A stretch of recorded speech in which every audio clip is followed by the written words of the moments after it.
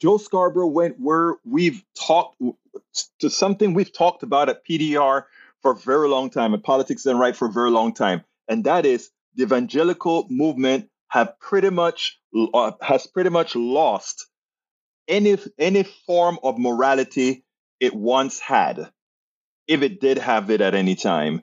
Because again, now that Donald Trump has been declared by a judge a rapist, we all knew what he did, but now officially declared that way by the judge as he dropped the case that Donald Trump tried to put against E. Jean Carroll by stating, she called me a rapist. They said I wasn't a rapist. I was just a sexual abuser, but not a rapist. And then the judge says, no. New York statute defined it as sexual abuse.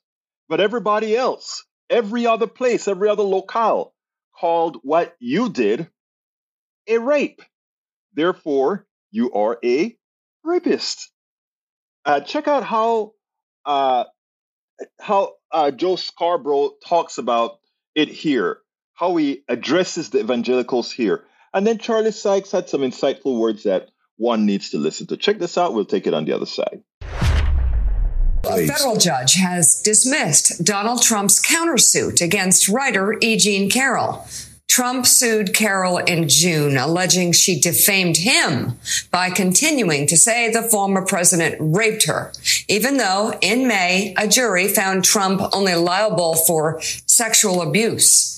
Yesterday, a judge ruled against Trump's argument, explaining that while the jury did not find that Trump raped Carroll according to New York penal law's narrow definition, her allegation of rape is not defamation because the word's common and more widely understood definition is broader. Charlie Sykes, though, this morning, Gerard Baker in the Wall Street Journal wrote a column that you were, I think you were referencing earlier, where he said, Republicans really have to make a choice here. They can continue their year of magical thinking, or they can keep defending Donald Trump and in so doing forever alter the rule of law in America. Very true about that. Let's say the same thing about my brothers and sisters that I grew up with in the Evangelical church. They are now fiercely fighting for and backing a rapist, according to a judge who said, by the common definition of the term, Donald Trump raped E. Jean Carroll. That's in the court of law.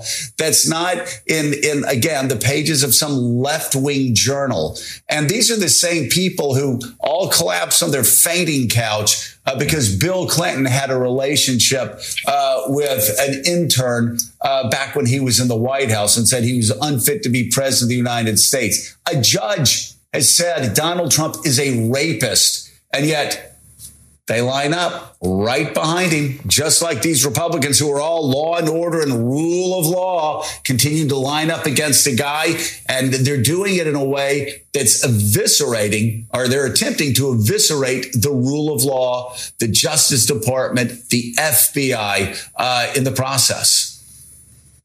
Yeah, I think where we've come since 2015. Think what's happened to the American conservative movement. Think what's happened to our political culture. It's easy to dismiss Donald Trump as this narcissistic clown, but it is hard to understate the impact that he's had on our political standards. And to your point, look, you are seeing a full out attack, not just on the culture of facts, which we had back in 2016, but now on all of the institutions of our constitutional republic. There's a great piece in the Washington Post that talks about how all the other Republican candidates are going after the courts, the system of law, the deep state, sowing distrust in any institution that might challenge or hold someone like Donald Trump accountable.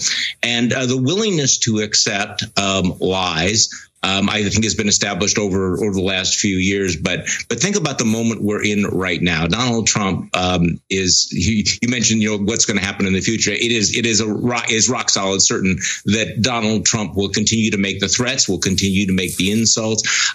Everything that's happening now will get worse, and the Republican Party and the evangelical church will go along with it. And to your larger point, this has long-term implications. things like this, when they are broken, they are hard to put back together. Now, what Charlie Sykes mentioned there is so very important.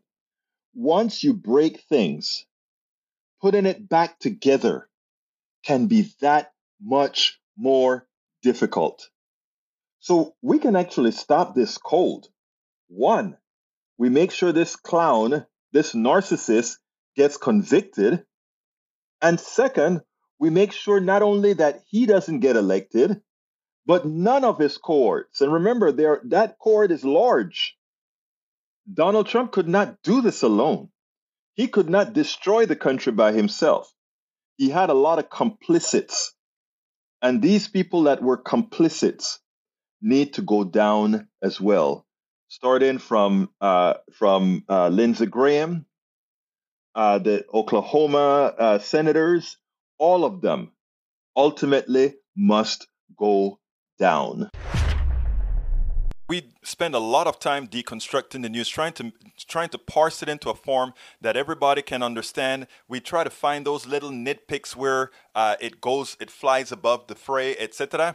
If you really like these videos that we do, I want to ask a big favor. Please go ahead. Number one, subscribe to our channel. And number two, please join if you can. Thank you so kindly for watching. Keep watching. Please remember to share. We must populate the entire internet with our progressive message, a message that we know is what most Americans say that they want. So help us, please join.